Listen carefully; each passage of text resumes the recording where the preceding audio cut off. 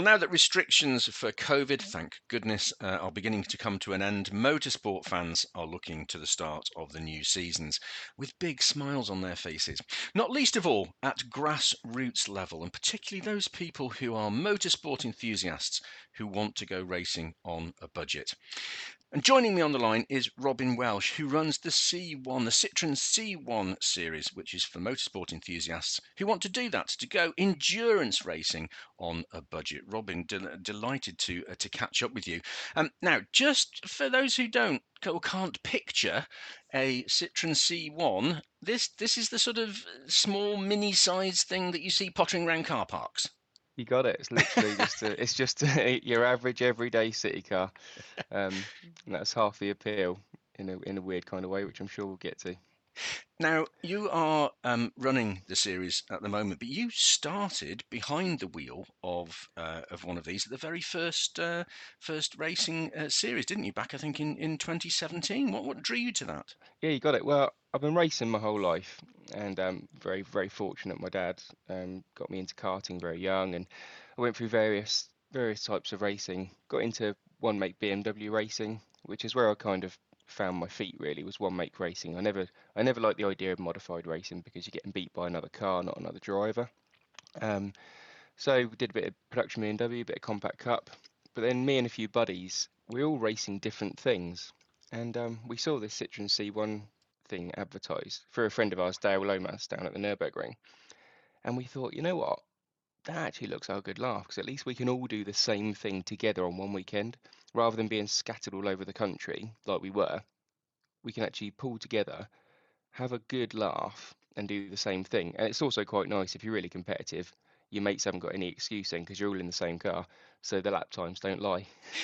Now, you mentioned a group of people, a group of mates getting together, which sounds like a great idea when you're sat down the pub having a Sunday lunch and a couple of pints in. But there are some serious bits to it, aren't there? Not least of all the safety aspects, because you have to have competent people, or at least people who have done some training, to get involved in this in the first instance. Oh, 100%. Don't get me wrong. I say it's a group of mates. I'm very fortunate that my particular group of mates have all won several championships and we're all pretty quick drivers. Um, so it just worked out very well for us. But saying that, this is an entry level motorsport. So a lot of the teams, I mean, we're seeing teams entering the Silverstone 24 hour, they're all novices. These guys have never done a race before, and yet they're going to just jump in one of these things and just go and have a go. They're not daunting. That's what it's quite an appeal to people. Yeah. So, what are the modifications? Are there huge, great things? Because I mean, when you look at these cars on the very big and impressive grids that you have, they look like race cars. They do. It's amazing what a sticker can do. Now, Go faster stripes down the side. That's what you need. literally, that is what it is. Basically nothing. So if your mum or nan had a little Citroen C1 sat in the driveway, you would literally get that car. You take the interior out of it, put a roll cage in it, use a racing seat and harnesses for safety, a fire extinguisher, and some cut-off, electrical switches. It's what's called the mandatories in racing. So it's your pure safety stuff. And then over and above that, we literally have a set of lowering springs, which every car has the same springs. It's a mandatory part. And the club have designed some different front suspension geometry. So it's a set of wishbones, a set of extended drive shafts. And what this does, it gives the car some camber and a lot more caster on the front. The only other thing you can do is adjust the rear geometry. So you're allowed to adjust the rear toe and camber, all within a certain limit. But you'll be amazed that just by doing these couple of things, it makes the car feel very alive and very nimble. So yes, okay, you're only talking 65, 70 horsepower, but it's a bit like a roller coaster. Once you chug up the hill, but as soon as you get to the top of that hill and you let it go, you've then got the whole roller coaster's worth of fun, and then you get to the straight again and you chug up the hill again.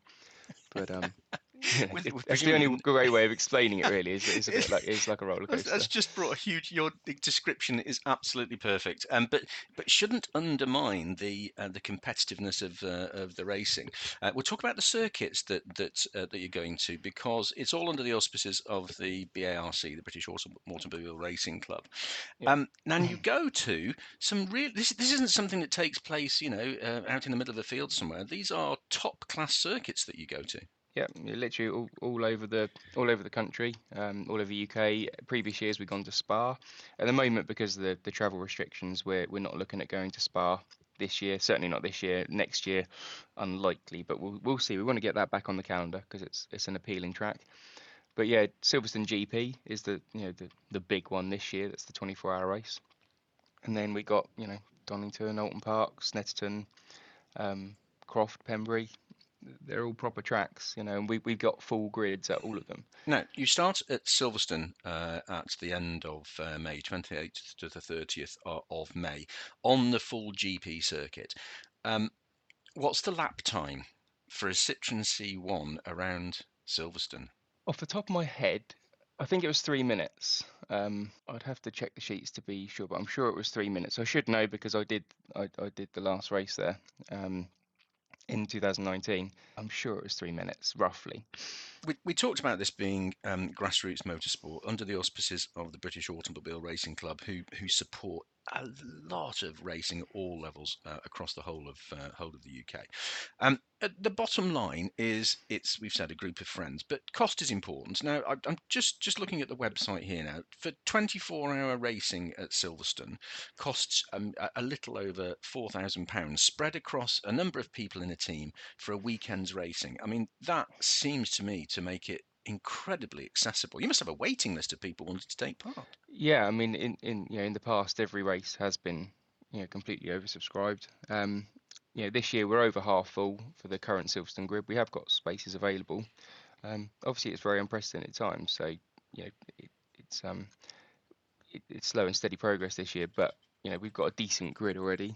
But yeah, as you say, cost-wise, our the car I used to race, which was Team Sailor V, there was four of us, so the way we always used to look at it is anything you ever do, you're only paying 25p in the pound because there's four of you doing everything. So it does make it incredibly cheap.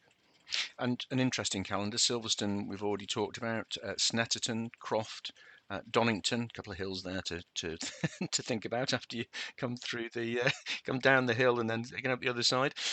Pembury, Alton Park, and of course Brands Hatch, big hill at Brands Hatch up Pilgrim. But you know what? I did the race end of 2019 with another friend of mine. That was the Tech Zen Motorsport car, and you know what? I really like Brands Hatch. It's one of my favourite circuits. I've had a lot of wins there over the years, and when I drove one of the little C1s around there, it was brilliant. It's a little bit painful in a 2CV because you have got to change down to go up the hill toward Druids. But in one of these cars, they're actually a surprisingly torquey little engine. So because you're going through Paddock Hill so quickly, you're in fourth gear and you don't really need to brake. You just do a slight lift, turn it in, and get straight back on the throttle. You're carrying plenty of momentum, so you've got to use the brakes pretty hard into Druids. And yeah, Brands is perfect for them really. It's a really good fun lap.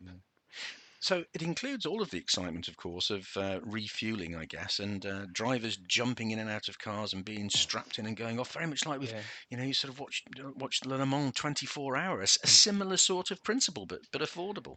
Yeah, you got it. And you know what? You've really hit the nail on the head there, especially with what's important, because a lot of people, it's racing, so everyone thinks that everyone's cheating if you're doing well. But you know what? I mean, our car, we've won some of these 24-hour races, and our car's been heavily scrutinised by the previous club owners.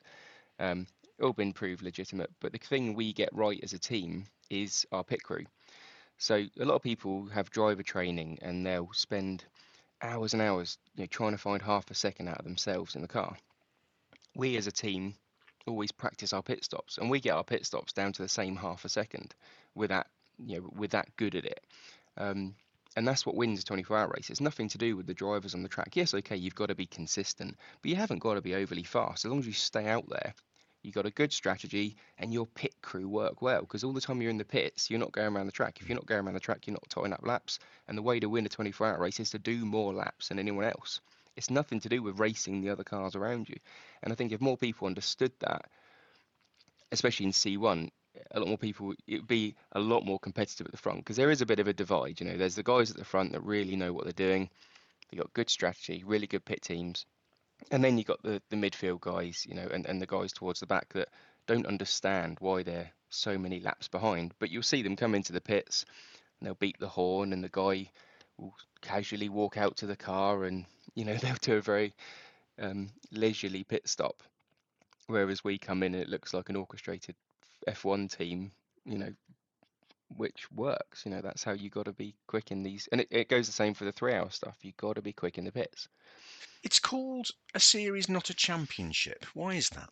It basically gives us a lot more flexibility to do basically for the drivers, for the members of the club. If we're coming up to a race weekend somewhere like Pembrey or Croft are perfect examples, and they phone up and say, you know what, we've got an extra 25 minutes available on the day, we can put on a 25-minute sprint race at the drop of a hat if we want to. When you're a championship, you haven't got any flexibility. You're very much, you've got your table, you've got your year's calendar, and that's it. It's very fixed. Um, Being a series, it just gives you a lot of flexibility. The other reason is it would be very unfair being a championship because let's say you get 30 points for a win. Do you think it's right that you get 30 points to win a 3 hour race and then you also get 30 points to win a 24-hour race? It's not really relevant because in theory the 24-hour race is so much of a bigger achievement. The point scale would need to be different, and it just wouldn't work with the layout of the series and the races we've got. It's just much as clean and simple as a series. We've mentioned this is grassroots level and sort of entry level endurance racing for motorsport, much of which is supported by the BARC, of course, and membership of the hmm BARC is part of going racing in the series. How important, Robin, is this type of access to motorsport in general? Because so much of the focus is on the big glamour end, which obviously attracts telephone numbers in order to hmm go racing. So how important to the whole of motorsport are things like the Citroen C1 series? I think it's really important because everyone has to start somewhere. But what's really interesting with C1 is, to put it in perspective, is we get a lot of very famous drivers come and do this. So we've had Andy Prio, the guy's a multiple world champion in various forms of motorsport, and he came to do a 24-hour race with us with his son at Rockingham, and he loved it. He had an absolute brilliant weekend. We have several guys in the BTCC grid come and do it regularly um, because they love it, And why would these guys that race at the pinnacle end of motorsport, the absolute, they race what we'd all dream of, yet they come down and do C1? Why would you do that? You know, uh, the most recent guy we've had is previous BTCC driver called James Kay. He phoned me up last week. We had a quick chat about it. He's got 3 children, so he's just bought a car, and him and his 3 children are going to be doing Silverstone because it's fun. It brings people together, and it's something you can do as a team or as a family in this case. Obviously, it gets competitive. It is people having fun, but it also must get competitive as well. You mentioned some of the BTCC drivers, and there's well-known phrases in that level of racing, which is about rubbing is racing and a little bit of broad shoulders. Does that go on at C1 level? You know what? Inevitably, the problem you have is one make racing leads to car-to-car contact. The pure the the the basics of the car unfortunately create more potential damage windows. So if you think if one car's got 50 horsepower and the other car's got 500 horsepower, the 500 horsepower car overtakes the slower car so fast that the window of damage is very slow. We've got 100 cars on the grid that are all exactly the same horsepower. So it might take you 3 laps to get past one car. So the potential window of damage is larger, but the club do have a very, very strict driving standards policy. And if we can prove, if a guy comes in, shows us their video footage and says, look, the guy took me out, he sideswiped me, he did this, he did that. If we can prove it, then there's huge penalties. You know, in a 24-hour race, you could get a 3 or 4 or 5 lap penalty if we can prove that there's been avoidable contact.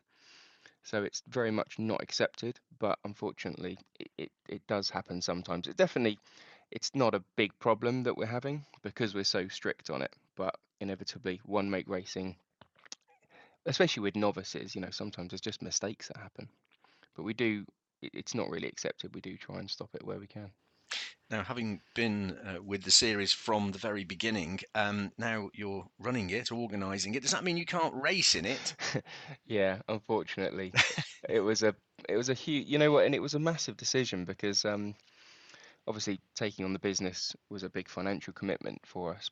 But if we didn't do it, it looked like the C1 wasn't going to happen. So we decided to take the jump and take it on. But yeah, the biggest real decision for me was, you know what, I can't race in this anymore, and it is a real shame because it's the best racing I've ever done, and it's brilliant to get away with your friends for a weekend. We are competitive, we're all quick, and we enjoy it. So yeah, unfortunately, I'm gonna have to find something else to do.